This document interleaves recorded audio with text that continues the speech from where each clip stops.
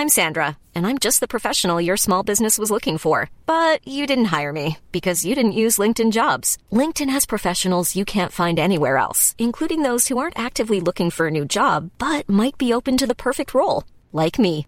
In a given month, over 70% of LinkedIn users don't visit other leading job sites. So if you're not looking on LinkedIn, you'll miss out on great candidates like Sandra. Start hiring professionals like a professional. Post your free job on linkedin.com/people today. Mom deserves the best, and there's no better place to shop for Mother's Day than Whole Foods Market. They're your destination for unbeatable savings, from premium gifts to show-stopping flowers and irresistible desserts. Start by saving 33% with Prime on all body care and candles. Then get a 15-stem bunch of tulips for just $9.99 each with Prime. Round out Mom's menu with festive rosé, irresistible berry chantilly cake, and more special treats. Come celebrate Mother's Day at Whole Foods Market. Since 2013, Bombas has donated over 100 million socks, underwear, and T-shirts to those facing homelessness. If we counted those on air, this ad would last over 1,157 days. But if we counted the time it takes to make a donation possible, it would take just a few clicks. Because every time you make a purchase, Bombas donates an item to someone who needs it. Go to bombas.com/ACAST and use code ACAST for 20% off your first purchase. That's bombas.com/ACAST, code ACAST. You are listening to Missed Apex Podcast. We live F1.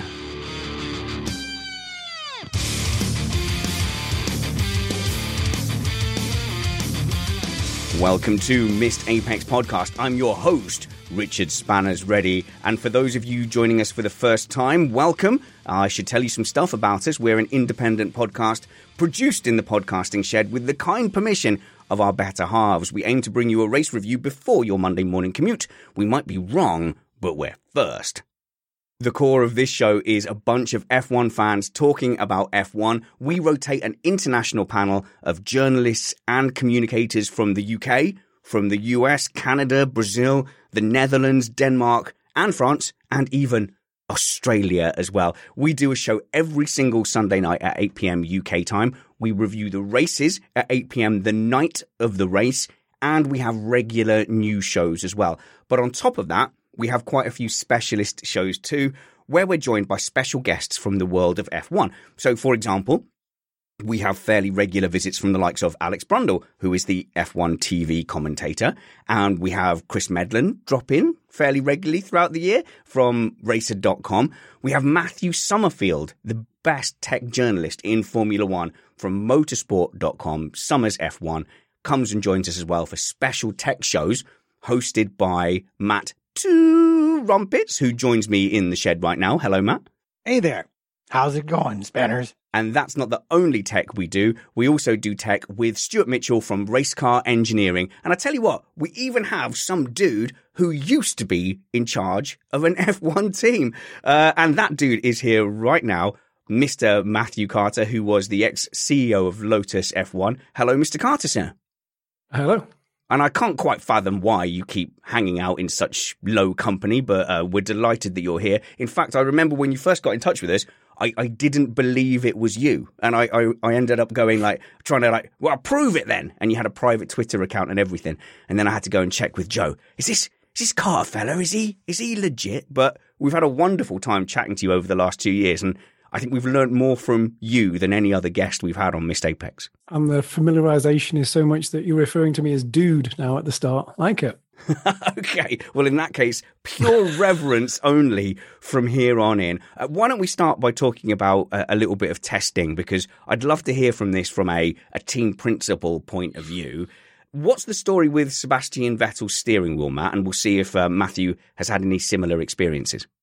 Well, this is one of my favorite things as I caught on Twitter. I believe it was Scarbs. Apparently, of all the things Sebastian Vettel's having difficulties getting used to at Aston, power steering doesn't feel the same. The car drives differently. It tends to brake, so he gets half the laps that Stroll does, which is entirely coincidence. We are entirely positive of that. Apparently, the need to put the buttons where he wants the buttons to be caused Aston to basically rebuild his entire steering wheel so that when he went to grab the button and turn it, it was the one that did what he wanted to and not the one that made the car, shoot the shoot them up into the air with a parachute like the old James Bond mobiles.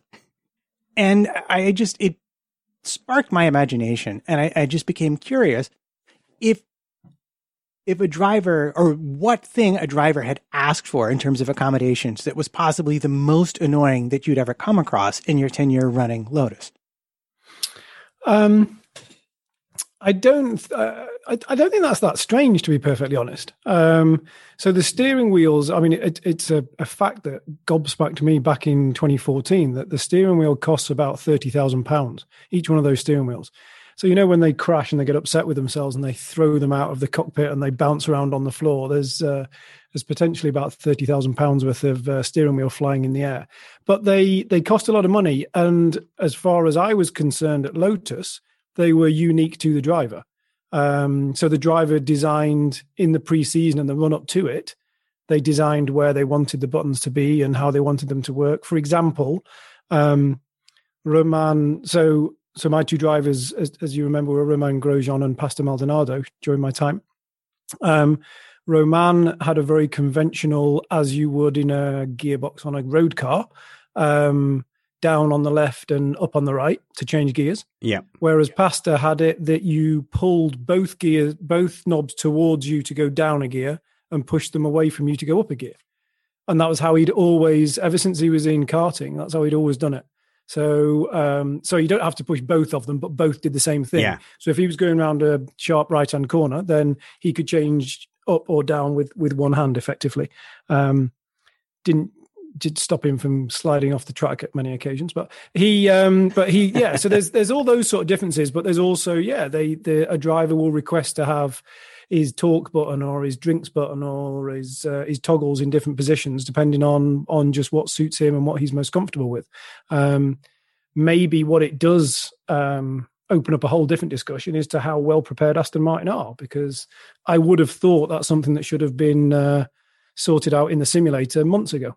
That's really interesting with the steering wheels, because on my sim wheel, which I convinced myself is exactly the same as real life racing, by the way, it's I pull the right one to go up a gear, the left one goes down a gear, but if I push them, they do the opposite. So the one that I pull up a gear with, if I push that forward, it also goes down. And that is interesting that you have to kind of account for the one-handed operation. And I didn't realize that F1 drivers did that as well. So they accounted for, if they're on a tight hairpin, needing to pull and push in a different way. Well, as I say, Romain didn't. It was as far as I was concerned, I only had the two drivers. The test drivers and whatever. But Jolyon as our test driver and Charles Pic as our test driver, they tended to have the same steering wheel as the person whose car they were jumping into generally. So did the drivers ever ask for other stuff to be personalized or customized, or I want green M&Ms coming out of my drinks bottle or anything like, because I know they are only asking for these things so they can drive the best they can. But at a certain point, did your engineers just go, I don't think there's many other things. I mean, obviously, we can get into the intricacies of setup, and that is purely unique to the driver, how they want the front end, the rear end, etc., the brake bias, and they can change all that as well. So that's a whole different subject. But in terms of, their drinks bottle was always water at Lotus. I don't know whether that's moved on over the years into some... Actually, no, it wasn't. It was water, but it had some sort of minerals or something inside it. Electrolytes is the word I'm looking for. They had electrolytes in it so that when they were sweating, they would it would replenish. Aside from that, obviously the seat is very, very custom fitted. That's completely unique. That you literally, if you look at the insole of the seat when it's out of the car, you can see a perfect shape of the driver's rear end. Okay, well, good to know. There's a chat room question there, Matt, which I thought I'd go to first, if that's okay. It's from... We're thinking the same thing here. Brilliant. We are joined by a live chat room. You can search for us on Missed Apex podcast. Search for Missed Apex podcast on YouTube, and you'll catch our live stream. And the Sunday ones are generally open to the public. When we do one like this on a Friday or during the week, we have it a bit chilled out, and our patrons are the only ones invited to join us. So we are sat here right now chatting with 800 of our best friends, one of whom is Jack Reeves, who says, how easy is it to change these things? How much could have been changed for George in the Mercedes at Shakir in the time available? So I think that's a fantastic question, Jack. If he'd have come to you as the substitute driver with a bunch of demands and changing steering wheels, is it like, nah, sorry, mate, just you've got to deal with it for this race? As I was at Lotus, certain things he would have had to deal with him at Mercedes, I'm sure he got whatever he asked for. I'm sure he could have. I mean, maybe some of the layout on the steering wheel he would have had to suck up, but he'll have certainly had a seat fit, so his seat was perfectly fitted to him.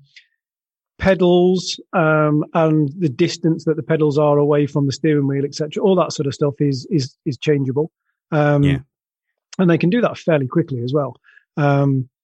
Which, funnily enough, is one of the things that I found quite interesting about the during testing. Mercedes was saying that was one of the reasons they were slow out of the pits after lunch every day, was because they were swapping the stuff around for the drivers, and doesn't quite make that much sense because it doesn't take that long. Oh, well, I wonder what it is. Did you have any guesses what it is, the difference between Bottas and Hamilton and what they like? Well, what they said that obviously the seat, but the seat is really easy to change, and then it's the pedals.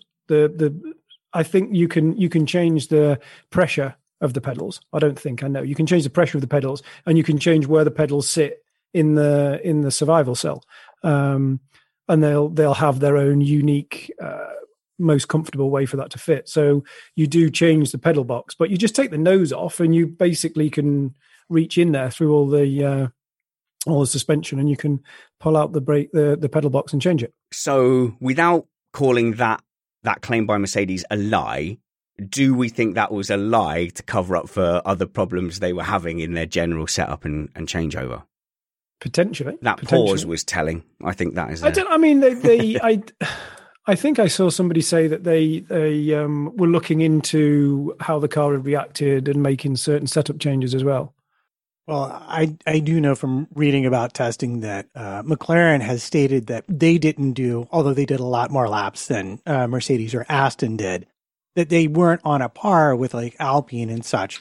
And part of that was because they committed to having both drivers in the car every day. So it does take some away, but they also did a lot more laps than Mercedes did. So yeah, I think you're right. It's probably more than just a straight swap over of stuff going on there. So we never did that. But again, back in my day, we had 2 tests of 4 days. So you had plenty of time. So you could, for the 2 drivers, you could have, Romain, then Pastor on the 4 days. And also we didn't do as much mileage as they do these days. Because 2014 was right at the start of the hybrid engines, and they were not the most reliable. So we didn't do that many laps in testing. So it wasn't. So that's one of the things. I think Mercedes really changed that. When Mercedes came in and did 126 laps in a morning session, then obviously it's going to be difficult for the drivers to do both sessions. Some of them were not that reliable. Yeah. Renault?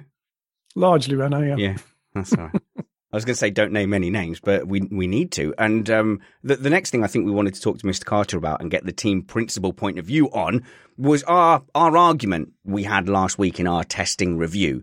So Matt was adamant that Mercedes were doing a glory run at the end of testing to perhaps appease some panicked shareholders. That is, sorry if I'm mischaracterizing you, Matt. That's what I thought you had suggested. Whereas I didn't think that Mercedes kind of had any real incentive to do it. In fact, it was at the end of day 2, I think, that Mercedes strapped on some softs and went and did some fast laps. So is that kind of mentality, Matt, of the ability to change your circumstances to go and do a fast lap? I think the most famous example is possibly people chasing sponsorship. So Williams 2014 running underweight, so the legend goes. But you've got some interesting stats about last minute glory runs on day 3 from the teams, and perhaps we can talk about what incentive there might be. Yeah, well, I think the Mercedes thing, I think I was just making the point that it was not in keeping with their normal plan, which is they don't do runs like that very often. I don't know if I would really want to be put in the box of saying that was a glory run. I think it might have been an act of desperation because the car just didn't seem to be working on all the other tires. And they were just maybe wanting to get a feel for, well, what does it do if we give it really good tires? Yeah. And take some of the fuel out and see if we can find some kind of benchmark where it starts to handle a little bit better. So maybe we can get a handle on this thing. But the last hour glory runs, those were a whole different thing. I've never seen that before. And I do wonder if it's not down to a bit the teams wanting to have at least one quali sim in the bag before they go to actual racing. And the fact that we only had 3 whole days of testing. Yeah, I think all of the above. With Mercedes, I tend to agree with you. I don't think it was a glory one, but everything works better the faster you go. It's the faster you're going around the track, the more the aero works, the more the tires come in. So maybe they were wanting to test. I don't think they need to do a glory one. I don't think they need to appease their shareholders or their sponsors. Very different for me back in Lotus. Yes. So. Certainly back in 2014. So we did exactly that. We put Charles Peak out, and I believe we got the fastest time. I'm sure someone can look it up, but I think we got the fastest time on day 3 of one of the tests with a Renault Lotus that was a bag of nails, really. But we just put a splash of fuel in it, put the softest tires on it, and sent it out there. And that was enough. Was purely done so that we were top of the and it worked in so much as.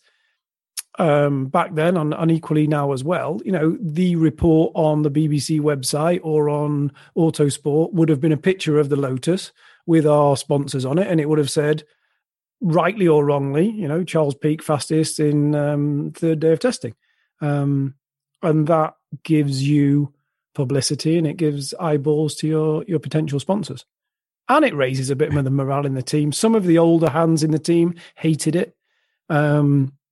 There's a few people. Alan Permain, for example, is an absolute classic. He and I had many heated arguments about that because he felt that it was something that smaller teams did, and he was still used to being. He was Fernando Alonso's race engineer when he won his titles at Renault, etc., and he is a stalwart of F1, and he believed that was something that small teams did and that we shouldn't be doing it. So I had to explain to him that we weren't necessarily a big team anymore. That is absolutely fascinating. So did the idea come from you? Was that a driver of I want to get, because you're like a business guy. So were you thinking? Exactly. So I asked the question. Yeah. I said, surely we can't get to the, because when this was testing, I think it was, I can't remember. I have a feeling it was in Bahrain, bizarrely. So we did some testing in Jerez and we did some in I think it was Bahrain. And I remember saying in a meeting to them, there's no way we could get top of the timing charts, is there? And they were like, well, yeah, I mean, we can get close. And I was like, yeah, but we're seconds away from the Mercedes. Yeah. And they said, look, if we go out right at the very, very end and we put a splash of fuel in it. But you have to remember, testing is a lot of teams the teams that are doing well or that are comfortable are using it to, as it says on the tin, to test. So they're wanting to break things. They're wanting to try things that they wouldn't have other chances to try. They're wanting to, they'll always do a run out of fuel test, where you'll see a lot of that. Often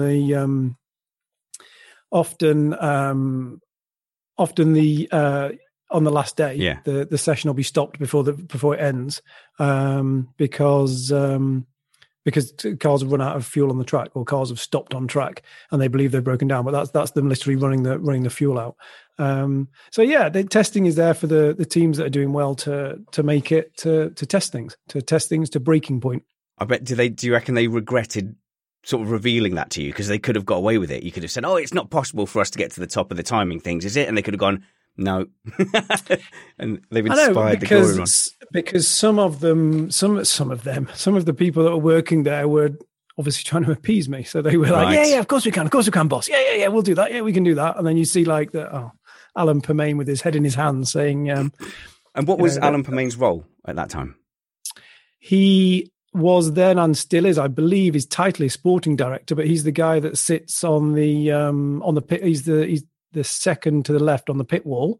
So you have the strategist on the far left, and then he's the next one. He's the guy that told Kimi Räikkönen to, when Kimi said to shut up, leave me alone, or whatever he said over the radio. That was Alan.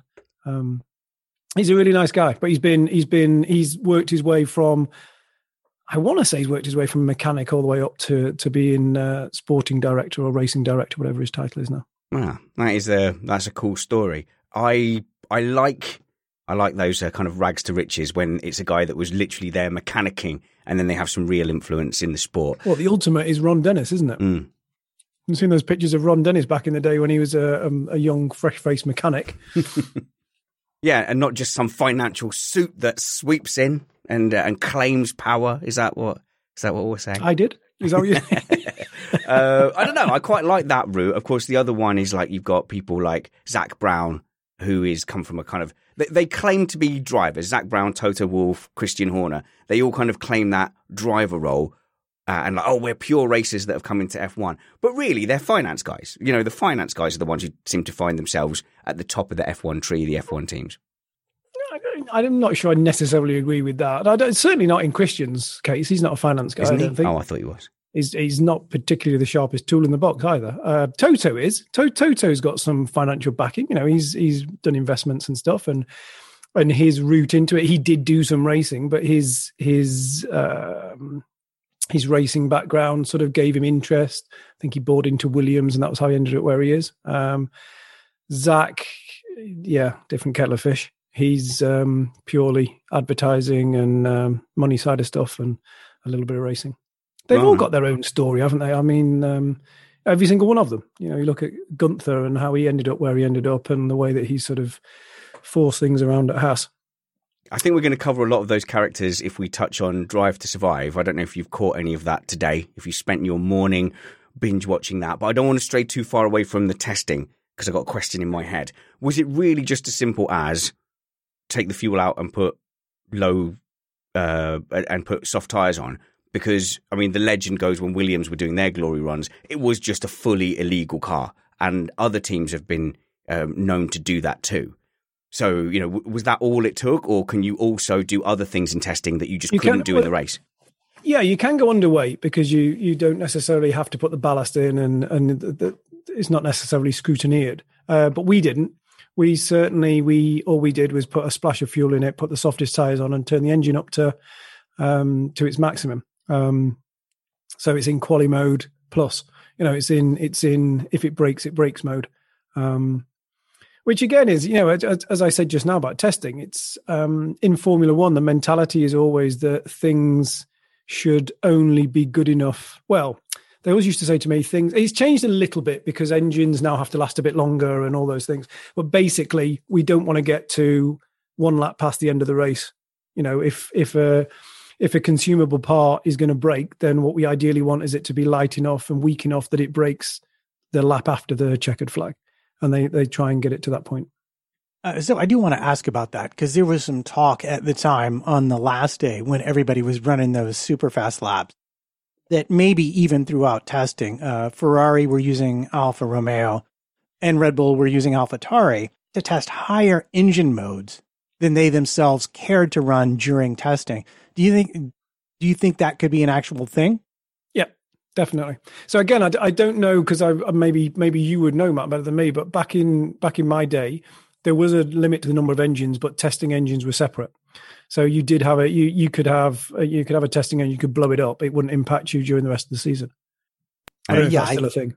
I think it is still a thing. Yeah. I think the engine supply starts. So yeah, why not? I mean, if you're Ferrari or Mercedes or Honda, then why not? Really test the limits of the engine that you've got. Matteo's got a cheeky comment there about opening the DRS because I think there was some suggestion that Yuki Tsunoda's glory runs were being run with the DRS open in strange places. And I don't know, it always used to be the case that you could just, if it wasn't a race session, you could just have your DRS whenever you want. But obviously it takes some skill. The earlier you open it, the more jeopardy you've got because you're losing rear wing, Matt. Yeah, I wish they would go back to that for qualifying. It made it so much more interesting. Yeah, I mean, that wasn't while you were there, was it? But I do remember Romain Grosjean at Copse. No, was it at Copse at Silverstone? Tried to go flat out with the DRS open and it spectacularly didn't work. Yeah, I mean, you could do it when I was there, yeah. And also you can, it may not be a very well-known fact, but you can also affect you can change the effect of DRS by how steep you make the rear wing. So you can put more drag on and then it can give you a bigger advantage when you release it. So there's you'll run all different levels of drag at different circuits, and you can affect that. And some drivers are better than other drivers, so they could handle the DRS, being a bit more draggy and being a bit more, giving them a bit more of a boost, if you like. So, with Yuki Tsunoda being accused of playing games, I've always had a theory in testing when I'm trying to wildly speculate and tease out results, where I try and look for the marker team, like which team is just playing it straight.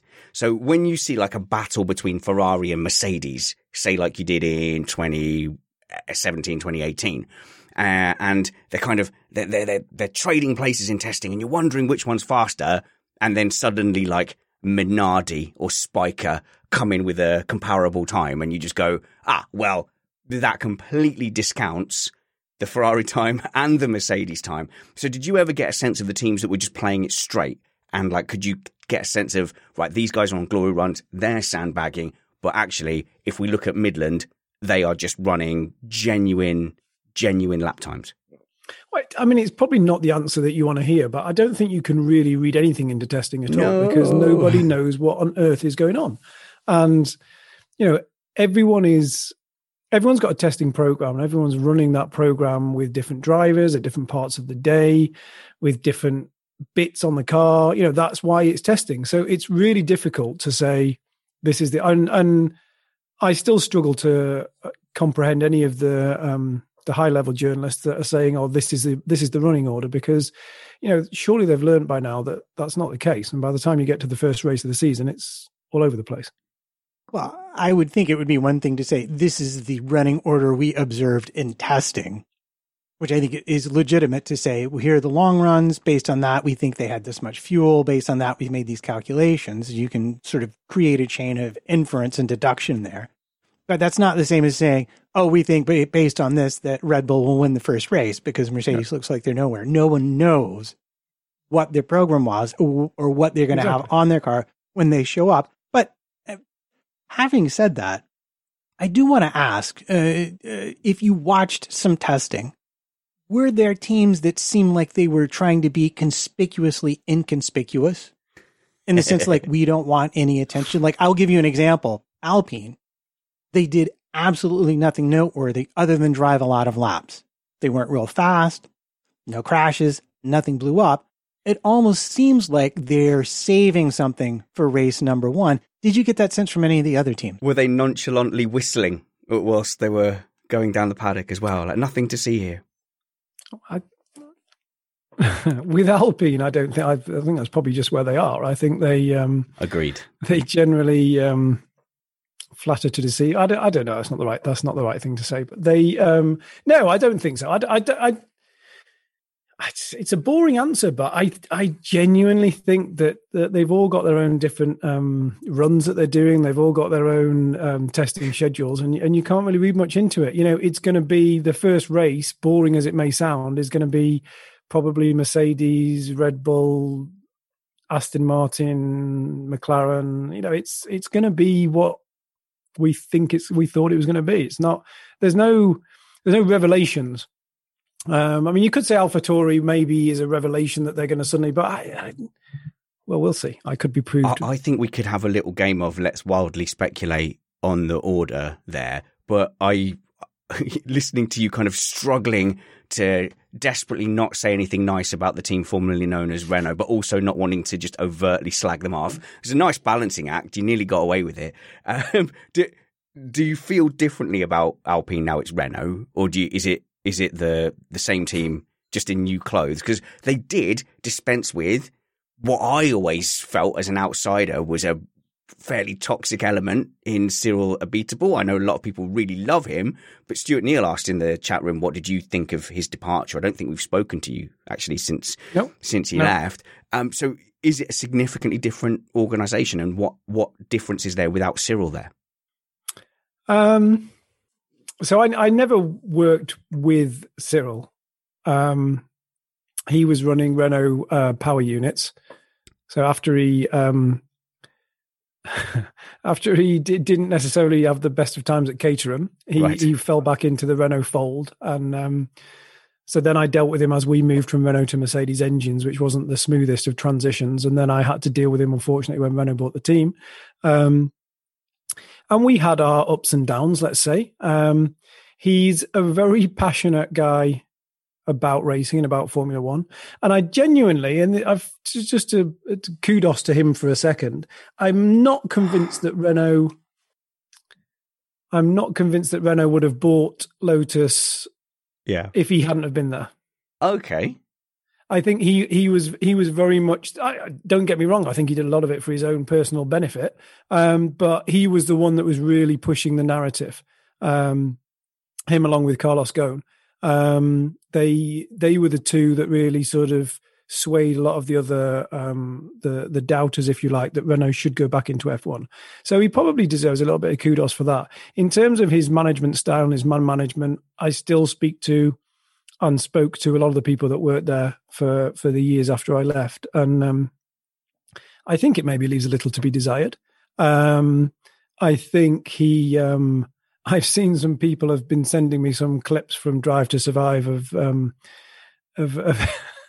the way he talks about Ricciardo leaving and how let down he feels and how emotional and what an emotional person he can be. And I think Christian Horner says it's like your girlfriend leaving and staying in the house for the next year. So, I mean, all of those things, Cyril he's a character. Formula One needs characters, and he's a character. He's just not necessarily, I think I've said enough. He's not necessarily the best of man managers, I wouldn't have said, but I think he was very, very much responsible for setting Renault off on the path. He maybe told some porky pies when he was talking about where he felt the team could be and how quickly they could get there. And I saw a lot of those business plans where they were looking to buy Lotus. And at the time because he really felt that within 5 years they'd be world champions. And 5 years is this year. They did what they gave that impression to everyone. I remember arguing, but it was that they were moving up, here. That they were going to go from 8th to 5th to 3rd to constant podiums to winning races. So 2 years ago would have been constant podiums. Last year would have been winning races, and this year would have been world champions. That was the timeline that they set, and he got Renault to sign off on a huge amount of money to make that happen. Well, not to cast aspersions, but they did have a second and a third last season. That's not everyone had a second and a third, didn't they? Is there a team that didn't do that? I mean, maybe, but you can't. Last year, you can't, and that really annoyed me. It didn't annoy me, but what it was a little bit of a bugbear was that when Ricciardo was jumping up and down and saying, yeah, we got a podium. They got a podium after AlphaTauri got a podium. They got a podium after racing, but it was everyone got a frigging podium last year. It's not like, it's not like as if Renault had a proper celebratory podium for that team was Spa 2050. It's a participation trophy these days. Everybody's getting one. Exactly. Because the clip of it was Ricciardo going, finally, we get what we deserve, finally. Yeah. And it was like, true. Finally, after everyone else. I think they were the 7th team on the grid that actually got on the podium or something. I mean, anyway. No, that's good. That's good. Let the hate come out. I can feel it. Come on. Have a beer, Mr. Carter, etc. Right.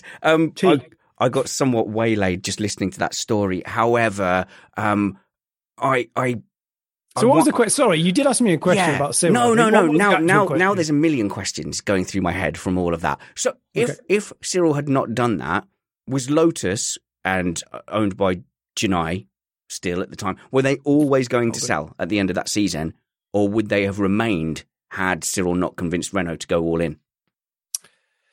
So, you can plead the fifth if you prefer. No, it's okay. It's fine. I sometimes check myself, as you know. So if Renault hadn't signed, if Renault hadn't done the deal, Pastor Maldonado would have remained in the car. So Pastor Maldonado brought with him $30 million of PDVSA money. The PDVSA money would have come to Lotus approximately 6 months before the deal went through with Renault. And that was the reason that we were in the financial mire that we were in, because Renault held us I'm not sure if I've talked about this before, but Renault really held us over a knife edge. And they basically said, look, we're interested in buying the team, but we don't want Pastor Maldonado as a driver.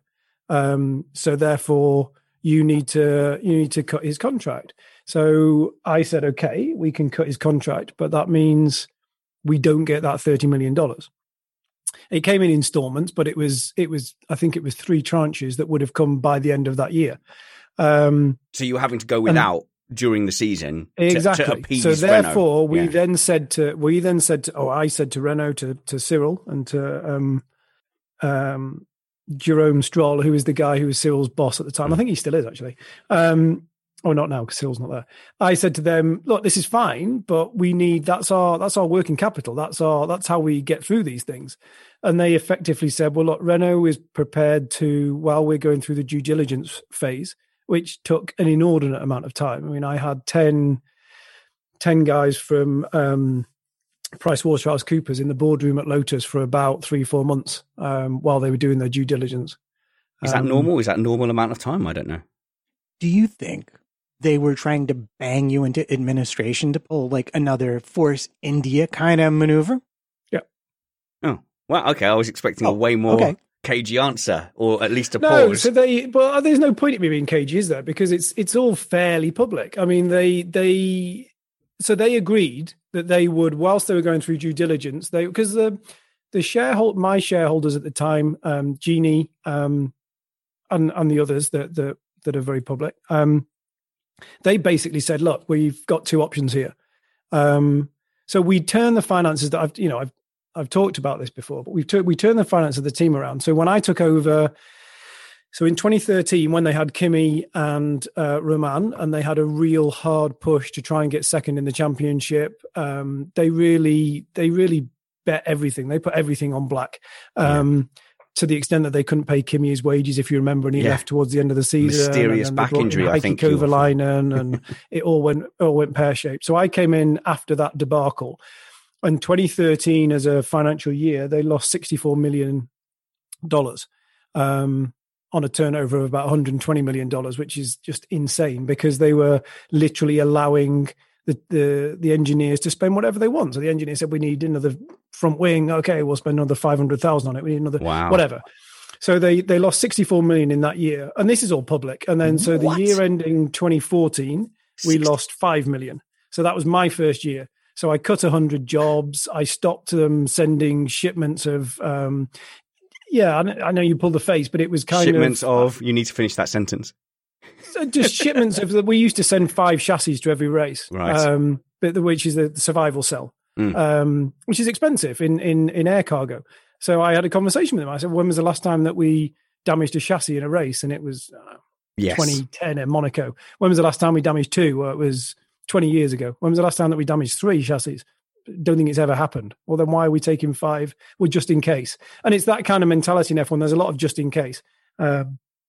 I think I said before, there was once when the rear wing failed on our car because a one-off load of 32G went through the stanchion that holds the rear wing up.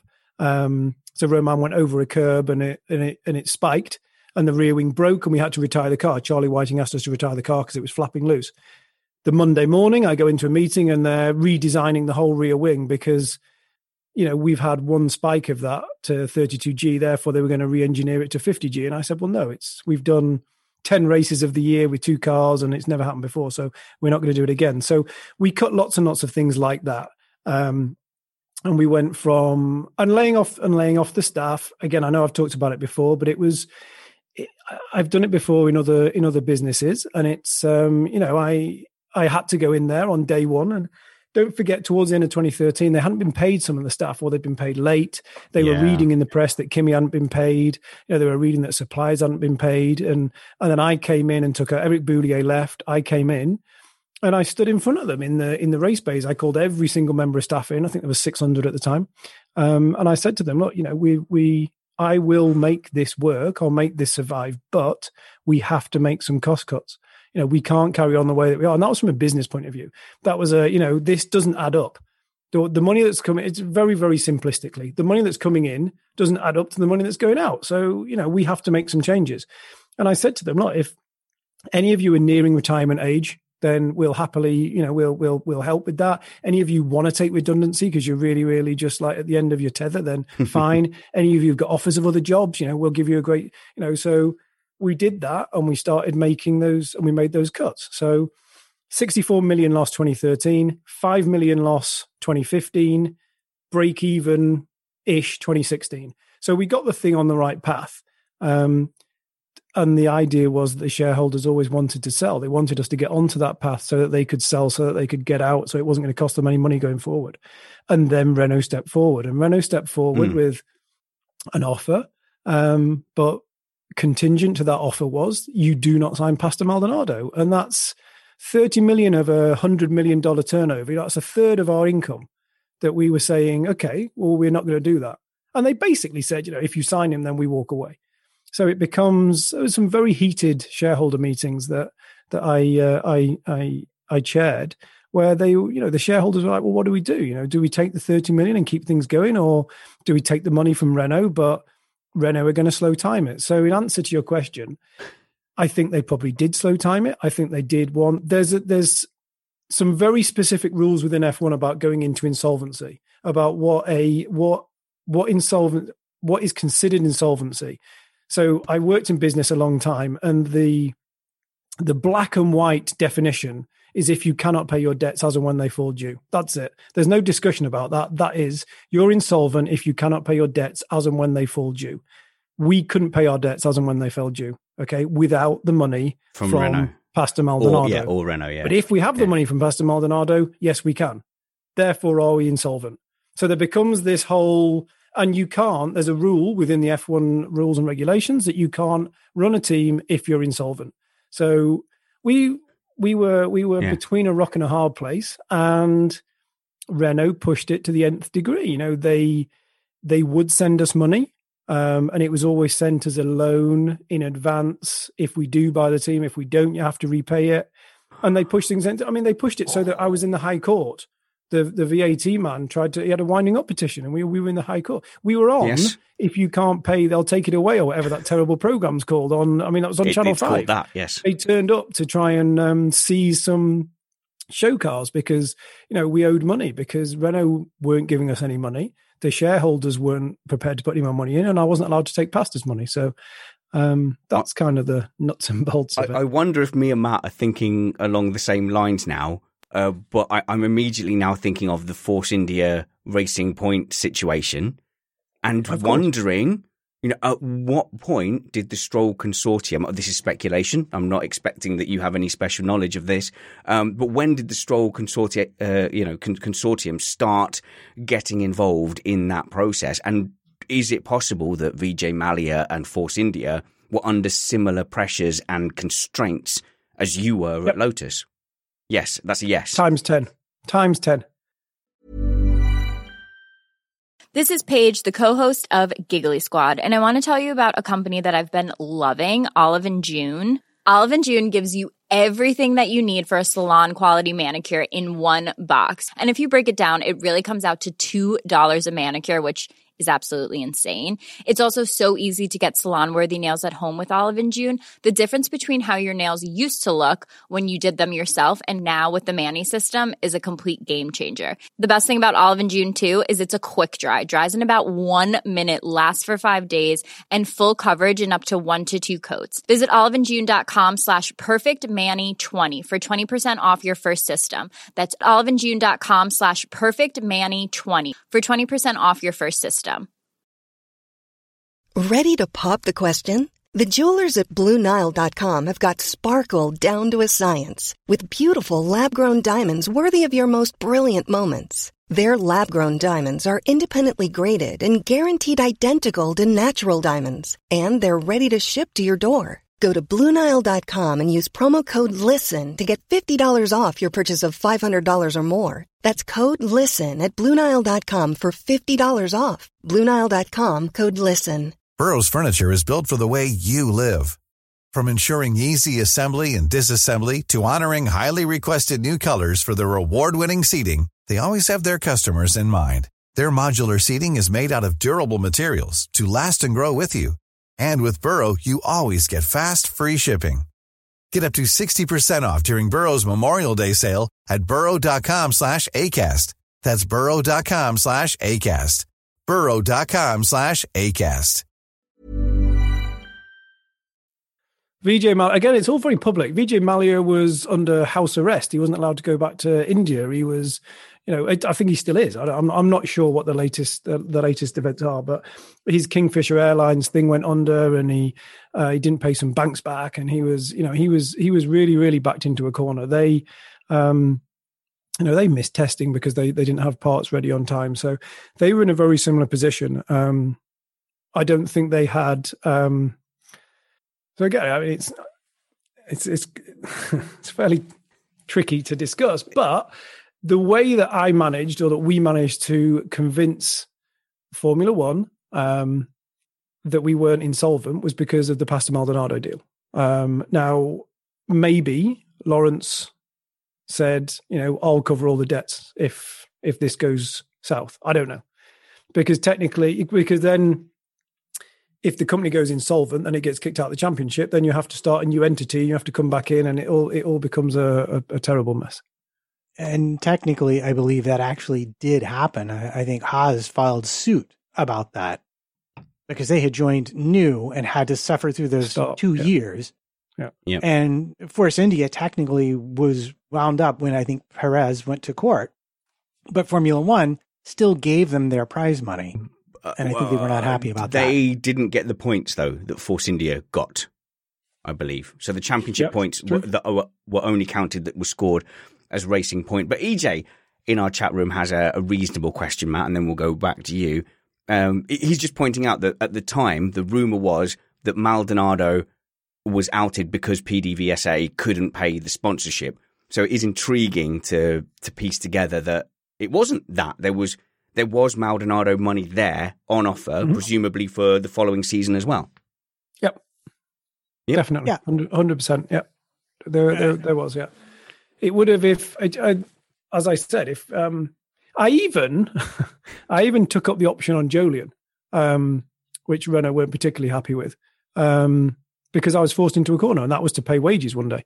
So 1 month I got to the point where I'd made a commitment to the staff there that we wouldn't pay the wages late, that I would make sure that everything was under control. And Renault weren't forthcoming, the shareholders weren't forthcoming, and I had an agreement with Jolyon and Jonathan that he would get a drive, and he was paying, or his sponsors were paying some money for his drive, and I took up the option.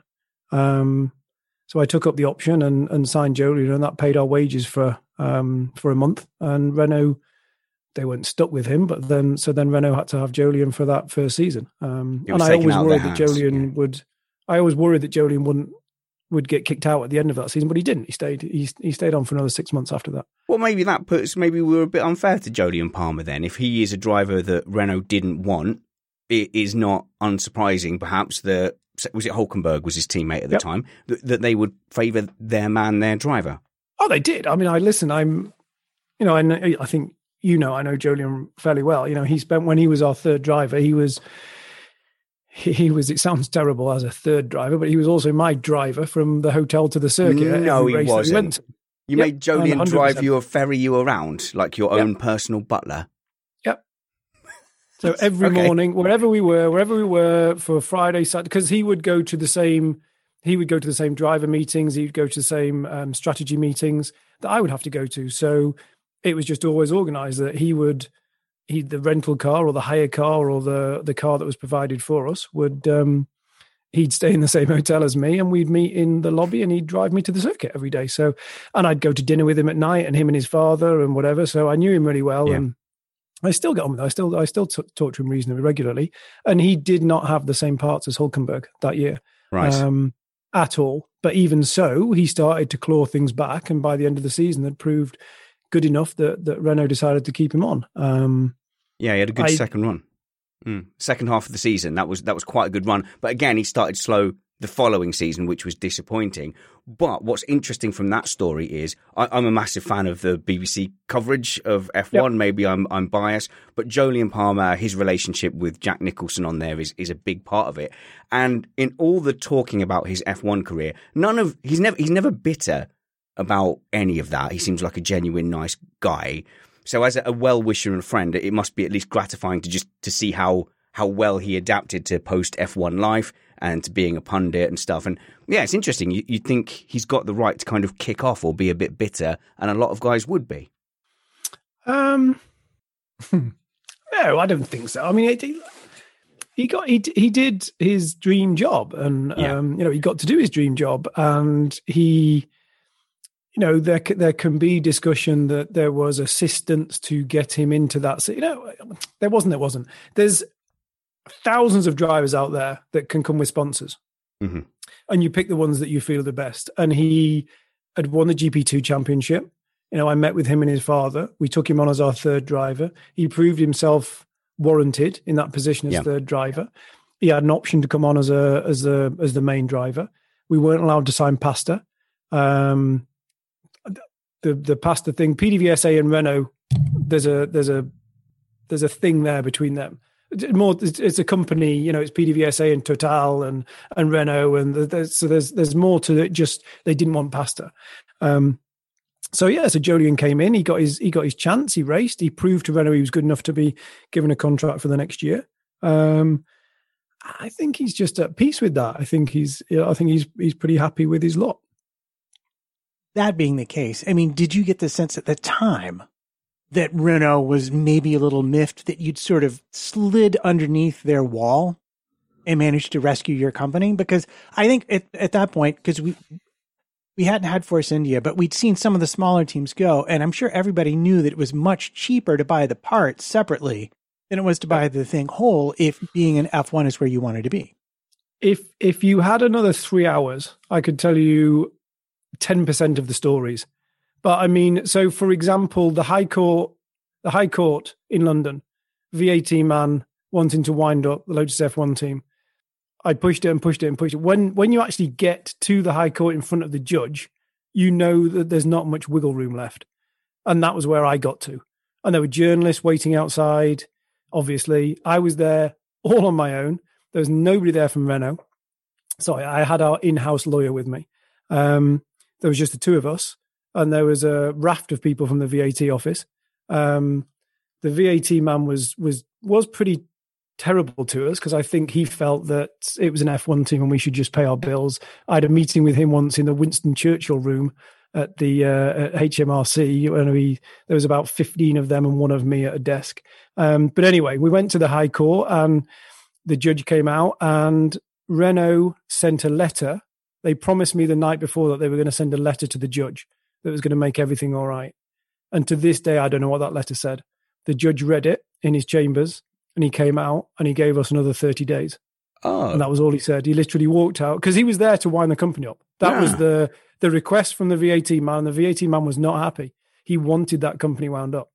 I got David Cameron involved in that because David Cameron was my local MP. So where Enstone is David Cameron's constituency. So he was Prime Minister at the time. So I reached out through another MP called Ben Wallace, who was something to do with sports and entertainment. And he reached out to David Cameron, and we said, look, can you just get the VAT man to back off?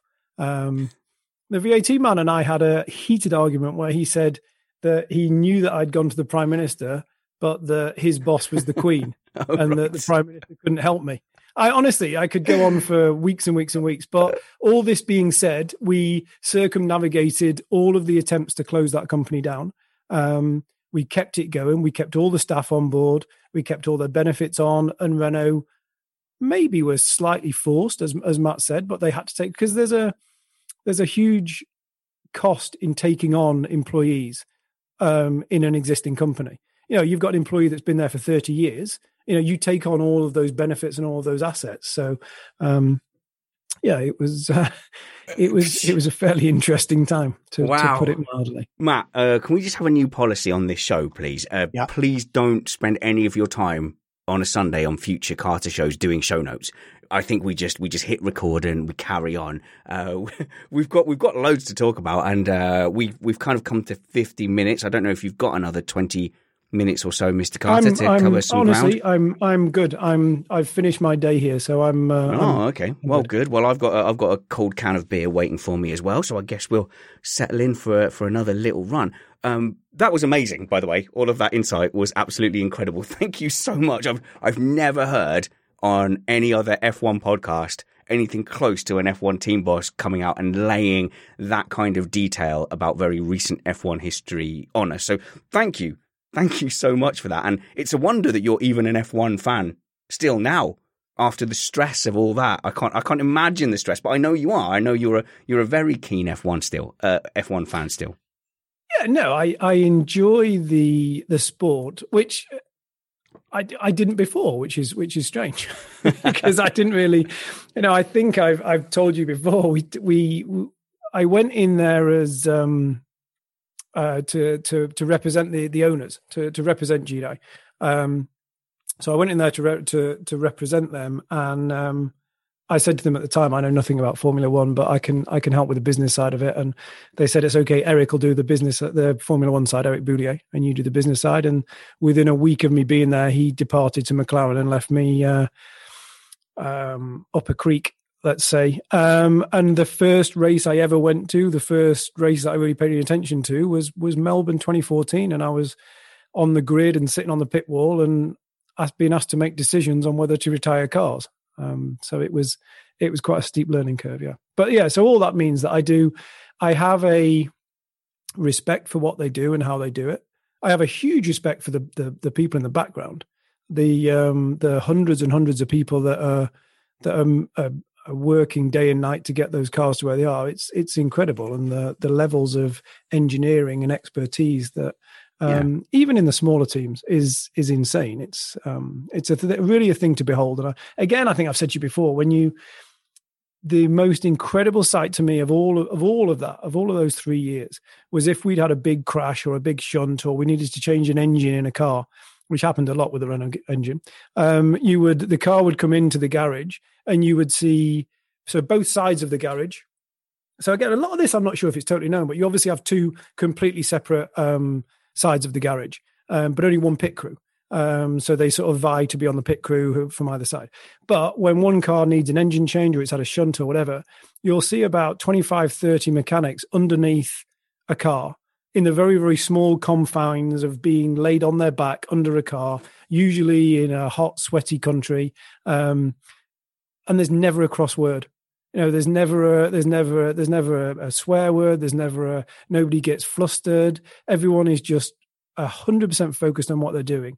And it's incredible to see. It's incredible to see how they do that stuff. I mean, was it last year when Max crashed on the way to the grid and they replaced half of his car on the starting grid? I mean, it's, those guys are incredible at what they do. Yeah, and it's interesting to see, like, with Mercedes that are bringing in that no blame culture to the forefront, a very kind of cool, methodical. It's actually a very corporate engineering attitude that they bring. They share a lot of engineers with the defense industry, and there's a kind of methodical, office-based engineering approach to problem solving that maybe wasn't there in the olden days, but is very prevalent now. And you can imagine with all of that, the pressure on you as a finance man who's lost his effectively sporting director, Eric Boulier, out of the door. You just got to come in and go, I mustn't mess up. I mustn't ruin it for these guys. I've got to make the right calls. I mustn't break curfew and get them fined and use up their only one curfew for the season. So thank goodness nothing like that happened. You don't want me to tell that story again, do you? No. Suffice to say, everything I said didn't happen absolutely did happen. Sorry, Trumpets, you've been waiting on the first race as well. Again, at the first race, Melbourne 2014. Sorry, Matt. Trumpets, I've been holding you off for ages. No, well, I am taken by this narrative that on every level, Formula One is this kind of a competition that we see between the drivers. And you describe the way the mechanics work together and you see how the engineers work to produce these things. Do you just see what Renault was doing as just an extension into the business level of simply the game of Formula One? Or was it more, did it feel more personal to you at the time?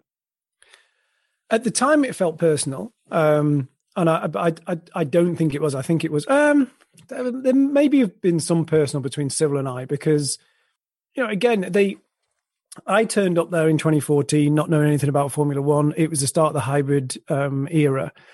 The team had just finished fourth with Kimi and Roman. and probably should have finished second in 2013. They were second for a long time, and they fell away in the last few races of the season because Kimi wasn't there.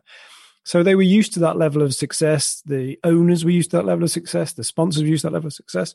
And then we went into 2014 with a Renault engine that I was told probably on my first or second day that Renault were miles behind Mercedes and Ferrari in terms of developing their hybrid engine, that they'd really messed this up, that Viri hadn't put enough people onto it, et cetera, that there was and they knew, everyone at Lotus knew that the Renault engine was miles behind. And they also knew that any progress that they made would be given to Red Bull, because Red Bull had just come off the back of 4 consecutive seasons of winning the championship.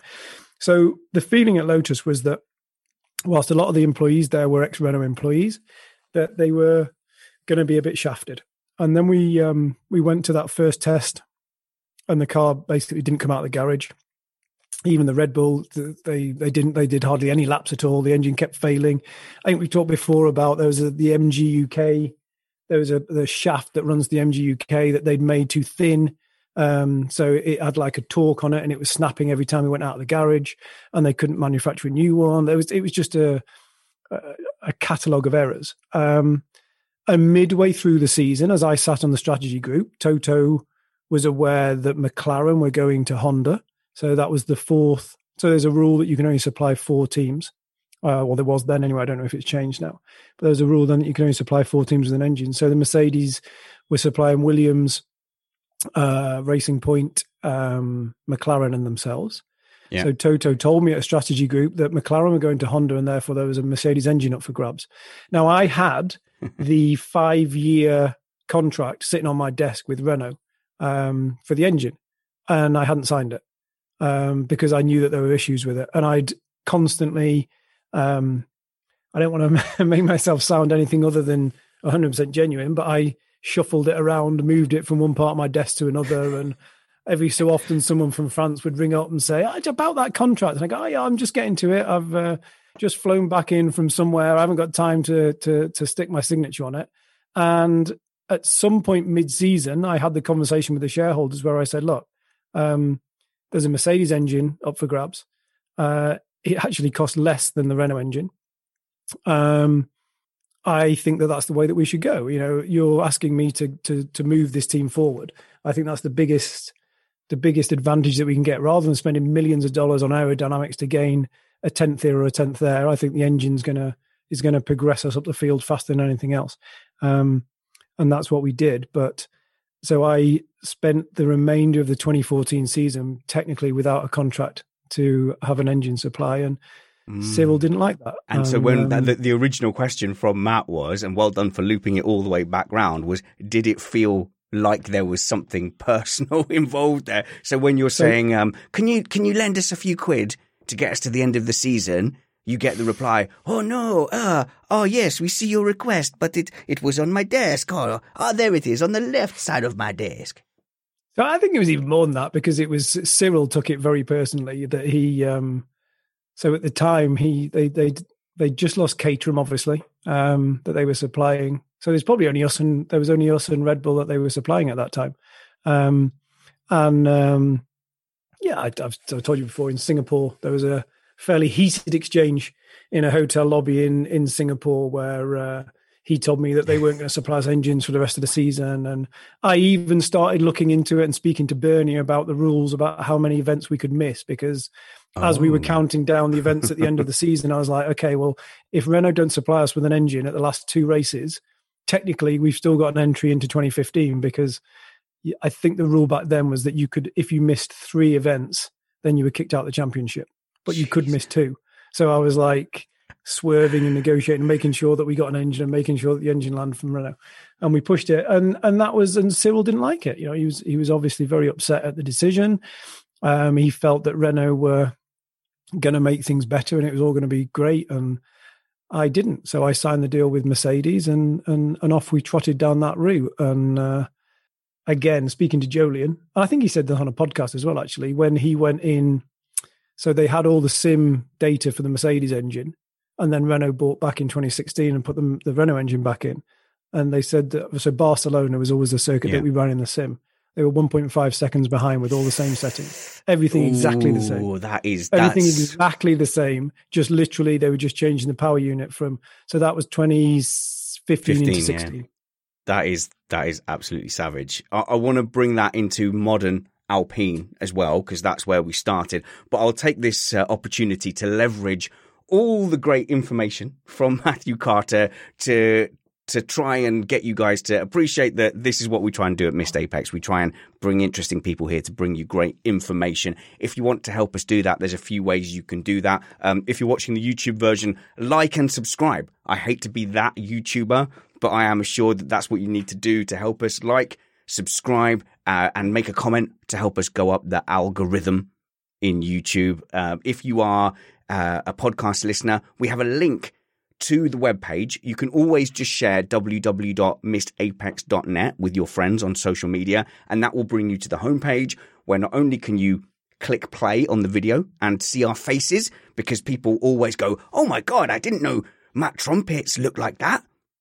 I always thought he was a big fat guy. That's what everyone says about you, Trumpets. They always say, always. Yeah, they always go, wow, he's not a big fat guy. No, he's not. Matt is like an athletic 55-year-old man. He's a cyclist. That's where Matt PT 55, his Twitter handle, comes from, because you were a big gear guy on your cycle.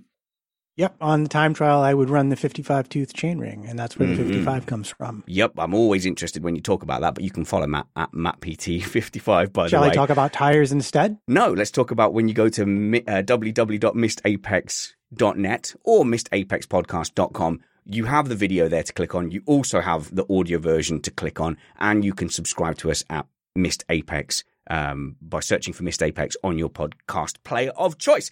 But the point is, you can always share missedapex.net with your friends on your social media, and we'd really, really appreciate that. If you want to go one step further, if you think that podcasts deserve the same support that you give Spotify and that you give Netflix, then I will fight on behalf of all podcasts that you should also take $8.99 and support podcasts, because supported podcasts survive. Ones from big agencies.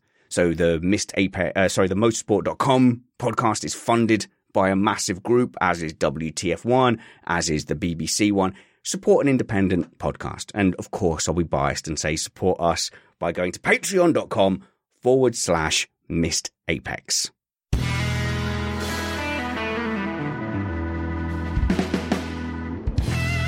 So hopefully I can bring this into modern F1, and we talk about Alpine. They are, of course, the current incarnation of Renault, and I've already heard some disgruntled grumblings from Alonso. Can you believe, Mr. Carter, that Alonso, that whined and moaned about the Honda engine in the McLaren, calling it a GP2 engine, calling it a yoke, has nearly instantly come back into Alpine and started saying, oh, the car doesn't feel good.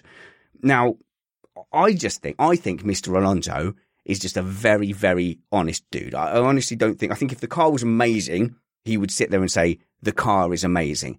But to hear slight grumbling noises from him, I get the feeling that Renault/Alpine has always talked a big game. And as you said, you know, they had this plan that was, they're constantly having to justify their existence to the parent company, and they've never quite fulfilled that promise. I just think Alpine is going to be much of the same. I don't see much change. I still see them as being 5th, 6th in the championship. Yeah, yeah, I agree. I think there's without a huge change, there is generally, certainly in modern F1, there's a pecking order that is hard to change. And Renault came in and they invested some money in certain areas. My opinion is they didn't invest the money in the right areas. And unless you get a Lawrence Stroll that comes in and really significantly changes the prospects, or unless you've got a team like McLaren that's already got the bare bones and the knowledge and the expertise, then it's difficult to make a big change. And I think Renault are just where they are, really. I think they're going to struggle to make much of a move forward. Yeah, I do wonder, because I would have imagined that this entire plan would have aimed at this year being a big regulation change. And well, yeah, we're going to get more competitive, but we're going to take this as a topsy-turvy time, the brand new regulations, and that's where we're going to make our real push. But I haven't seen from the team the investment I would have expected. It's just like the cooling they use and stuff like that, you would think would be updated to match what Mercedes and the teams at the top are doing if that's really where they want to be. So could it be that they're really just saving this all up? Or has it always been just like, we're just going to skate by and keep this going as long as we can? My honest opinion is that there's probably a little bit of a lack of direction. And I think that maybe comes from, well, certainly from recently, certainly from Cyril leaving and obviously Carlos Ghosn no longer being there to push it through. I think there's maybe a little bit of lack of direction. But the direction that they had from day one was, again, it's my opinion. It's nothing else. But the direction they had from day one, that just didn't seem right to me. They came into a team that for possibly not the right reasons, but for reasons that had been slimmed down and had been streamlined and had been, for want of a better word, we'd cut all of the fat out of that team that was there before. So it was a very functional, it was a very operational team, potentially too much. You could say it was a little bit threadbare. But as I touched on before, we scored a podium in 2015 through merit. That wasn't because a lot of cars failed. I mean, Vettel had a puncture with 2 laps to go. But aside from that, we were there on raw pace. So there was the bones of a team there that they could have worked with. And I saw their business plan when they first came in, and a lot of it revolved around changing the furniture and putting some new carpet down. And then there was this crazy claim that Cyril had made in his document that said that they needed to put another 150 heads in. To which I questioned him directly and said, well, where have you analysed where you want to put those heads? And he said, no, we just need 150 more because that's what Mercedes have got. And that kind of mentality just sort of leads me to think that they've invested money, but not necessarily in the right place. Has that therefore led to Carlos Ghosn? That didn't lead to Carlos Ghosn going, but his push with the board maybe obviously fell away, so there might not have been as much money to push forward. But I don't know. I don't think they invested in the right areas, and there's a lot of lap time that they maybe could have got that they didn't. If I was being cruel, I could call it a vanity project, which is being cruel. But I feel that is maybe it. But all that being said, don't forget they're there to sell cars. They're not there to win races. They're there to sell Renault cars. So that's the end game. Renault would love to be world champions because they would sell more cars if they were world champions. But their end game is that they want to sell cars. So is it entirely wrong of me every time you say Carlos Ghosn that I hear in my head, Carlos Ghosn? Okay, I'll take it. That means yes. And it's not unknown that you've had occasional contacts with Esteban Ocon. Have you picked up anything on the grapevine about what their chances might be this season? Or is it just exactly what you think you saw at testing? To be honest, I haven't spoken to him recently. So no, I don't have any insights. As I say, my gut instinct is, which is a terribly boring answer, that it's all going to be fairly similar to what it was last year. I don't see there's going to be a huge amount of McLaren. If the Mercedes engine has still got at least some of the advantage that it had back in 2015, which is not to say that it has, then they will take a bit of a step forward just through the extra increase in power that engine is going to give them. But aside from that, I think the rest of it's going to stay fairly where it is, and therefore Alpine / Renault are going to remain in that midfield. I have a million more questions you've literally unleashed an entire another show just with that singular reply. I'm like, I wanted to ask about this. Okay, we've got 7 minutes. Ask about that. So I have 7 minutes. Can I get in 2 more topics? I'm sure we can. One being, speaking of McLaren, very interestingly, and in contrast to Mercedes, they showed up with their car very early already on the premise that because they had a new engine, they wanted to have extra time to double check stuff. Mercedes, on the other hand, we don't even know where they spent their tokens. We don't actually know what their car is going to look like when they wander onto track eventually. As a team principal, when you were in charge, which approach did you prefer and why? When I was a team principal, it was at Lotus. So let's just throw that caveat in there for a minute. So okay, I would have loved to have been prepared and ready and do 1,000 laps, et cetera, et cetera. But for Mercedes, I think they're both doing what they're going to do. I mean, McLaren, they need to get some mileage in that car, obviously, because they need to bed in all of the new stuff. I mean, the Mercedes engine has a completely different configuration. You know, the exhaust locations, the engine mounting point, everything about it's different. You know, we had that when we went from Renault to Mercedes. Maybe some of it's changed. Even the cooling systems are all different. So they've got a huge amount of bedding in. So, you know, they've financially, they should be in a position whereby they can have done that early enough to get everything ready to jump out on track. Mercedes is the opposite. Mercedes are coasting is not the right word, but for sure they don't have to worry about a lot of things. I mean, Mercedes are going to still be at the top of the timing sheets. Know, we'd be foolish to think that they're not going to be.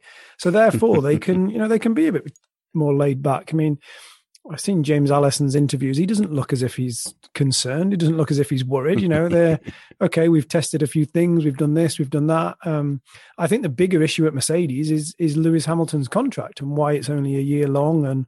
And I heard Martin Brundle the other day saying that he'd interviewed him and that he wasn't happy that it was only a year long. That he felt that the negotiations hadn't gone particularly well for him.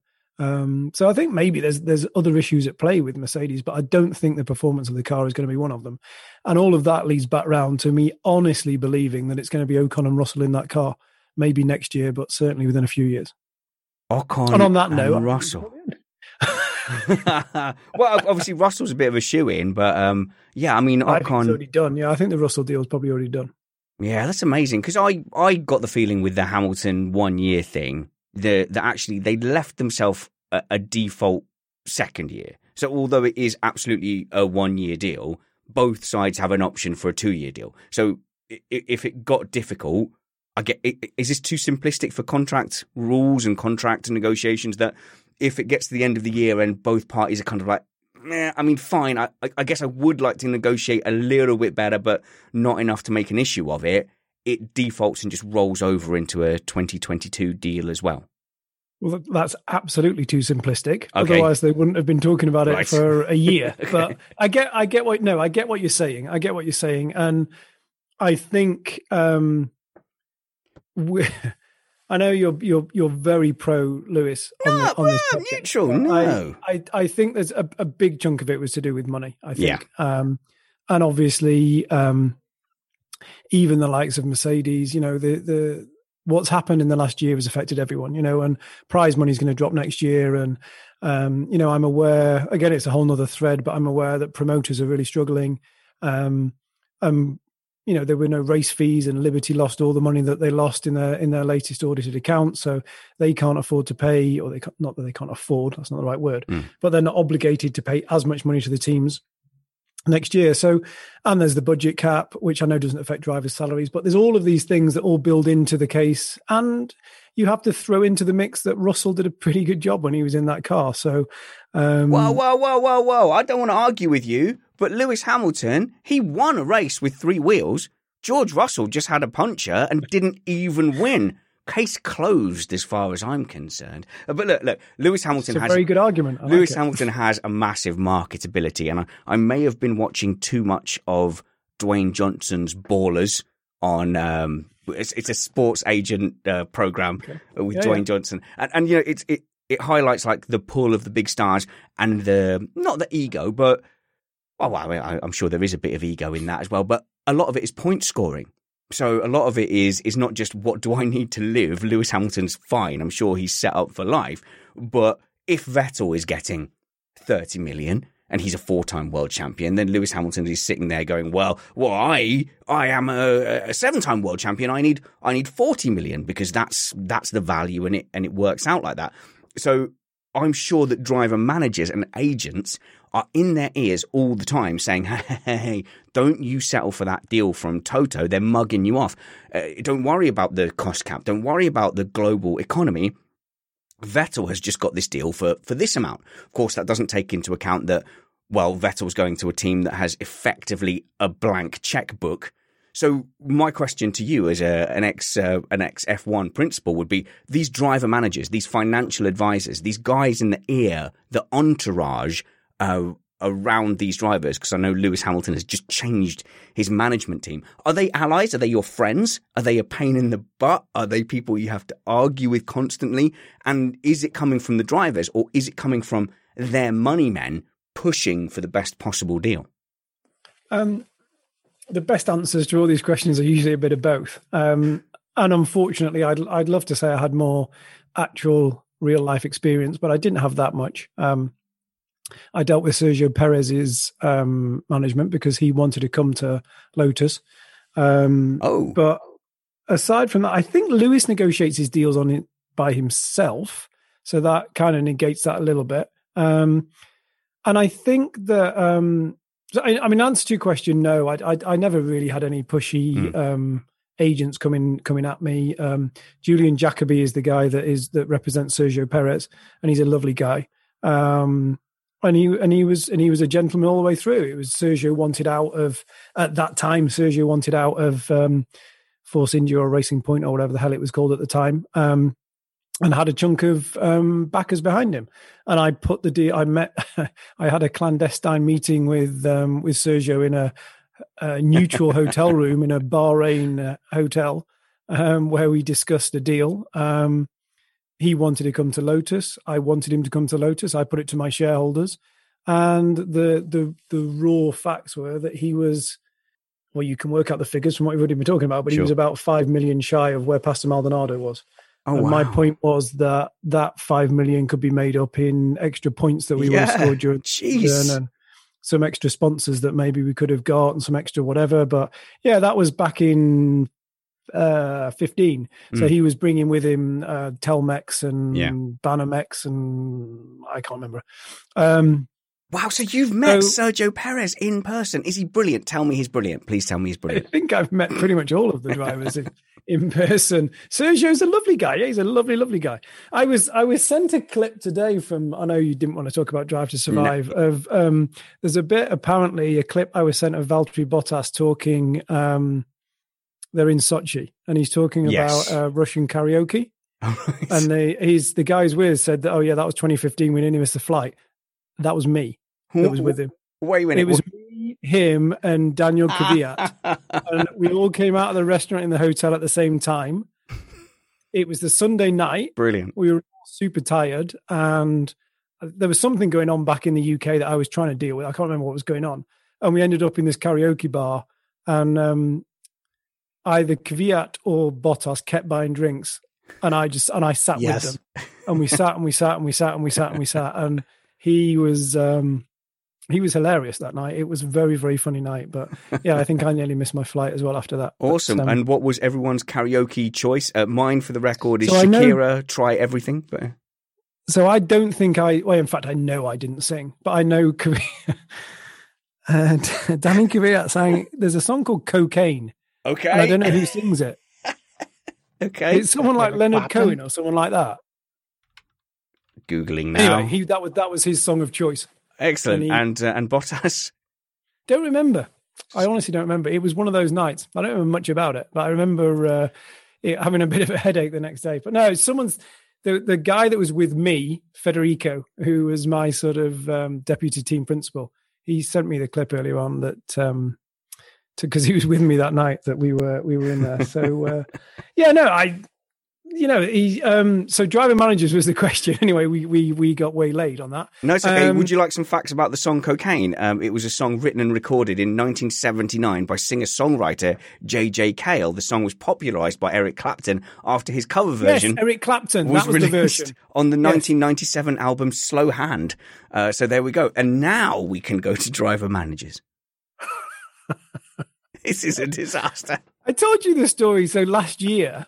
obviously not last year because there's been a year deleted. Yes. In Austin 2019, I was in the paddock and because a little bit talking about Hamilton and Bottas and the difference between the two of them. So I was in the paddock and I was with some people and I took them down and was showing them around and we were walking around and they had their son with them and their son wanted pictures with all the F1 drivers, obviously. So I was walking around the paddock and I left them to go off.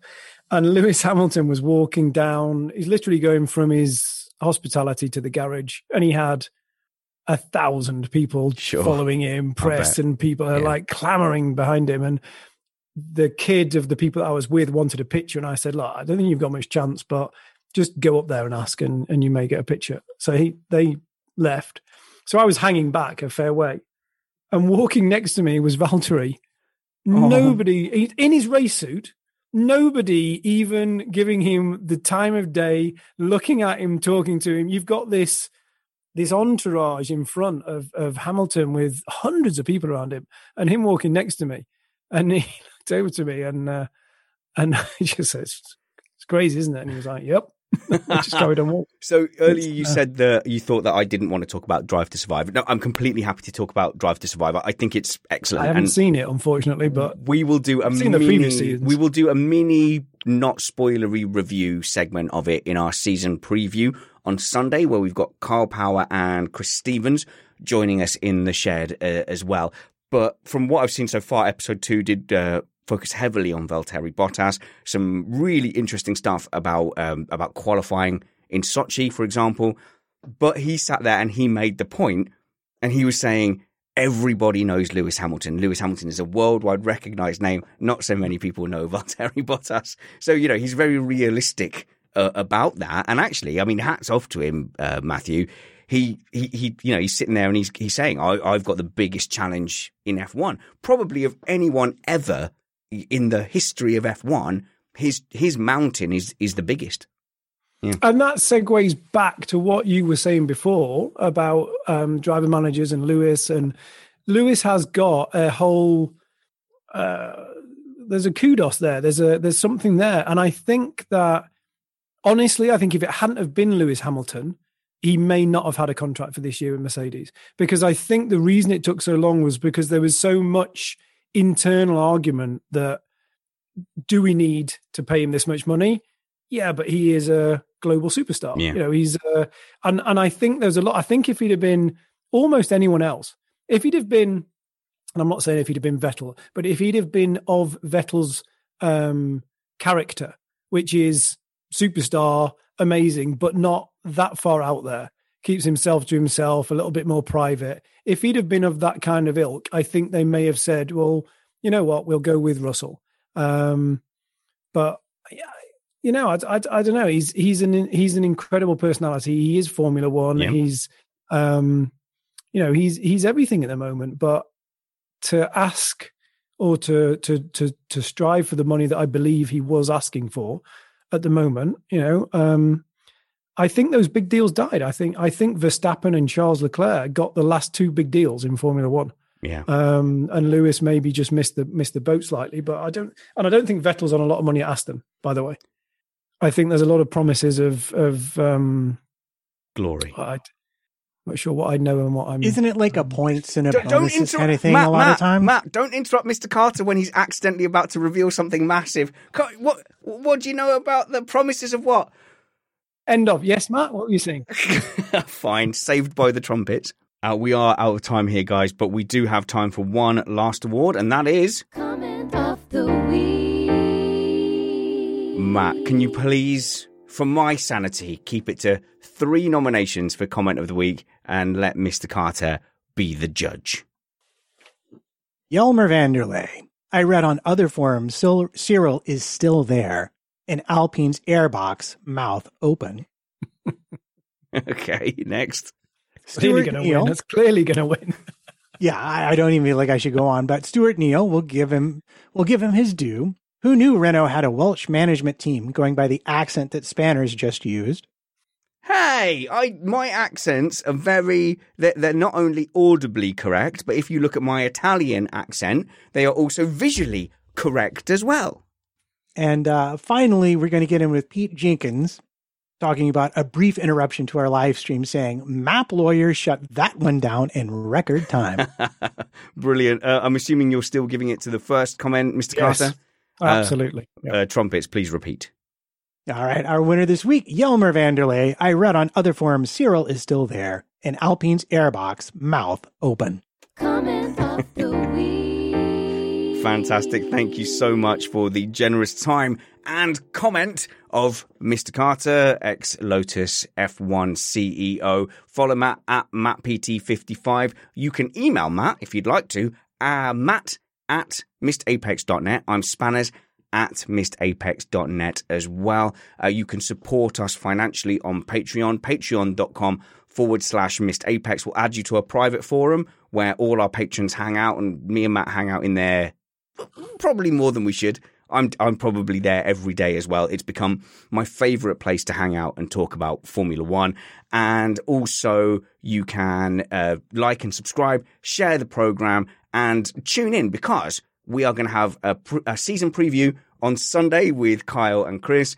We're going to be catching up with Joe Saywood, who has been a reporter on every Grand Prix since 1988. We're going to be catching up with him on Tuesday, the 23rd as well. So we'll stream that live at around 2 p.m. UK time. Wherever we see you next, work hard, be kind, and have fun. This was Missed Apex Podcast. Tell your friends, the link's below to share.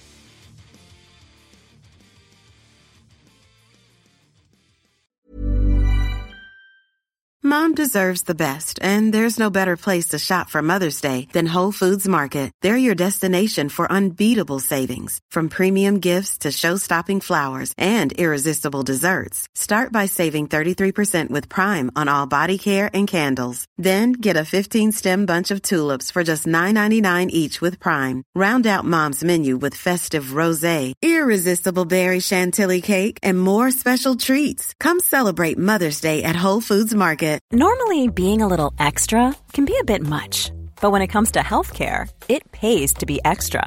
And United Healthcare makes it easy with Health Protector Guard fixed indemnity insurance plans. Underwritten by Golden Rule Insurance Company, they supplement your primary plan, helping you manage out-of-pocket costs without the usual requirements and restrictions like deductibles and enrollment periods. So when it comes to covering your medical bills, you can feel good about being a little extra. Visit uh1.com to find the Health Protector Guard plan for you.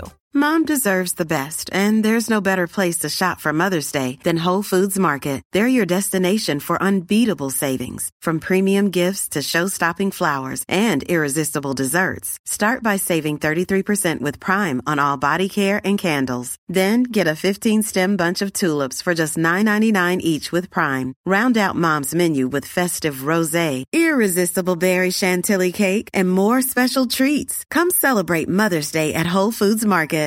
Flexibility is great. That's why there's yoga. Flexibility for your insurance coverage is great too. That's why there's United Healthcare Insurance Plans. Underwritten by Golden Rule Insurance Company, United Healthcare Insurance Plans offer flexible, budget-friendly coverage for medical, vision, dental, and more. One of these plans may be right for you if you're, say, between jobs, coming off your parents' plan, turning a side hustle into a full hustle, or even missed open enrollment. Want more flexibility? Find out more about United Healthcare Insurance Plans at uh1.com.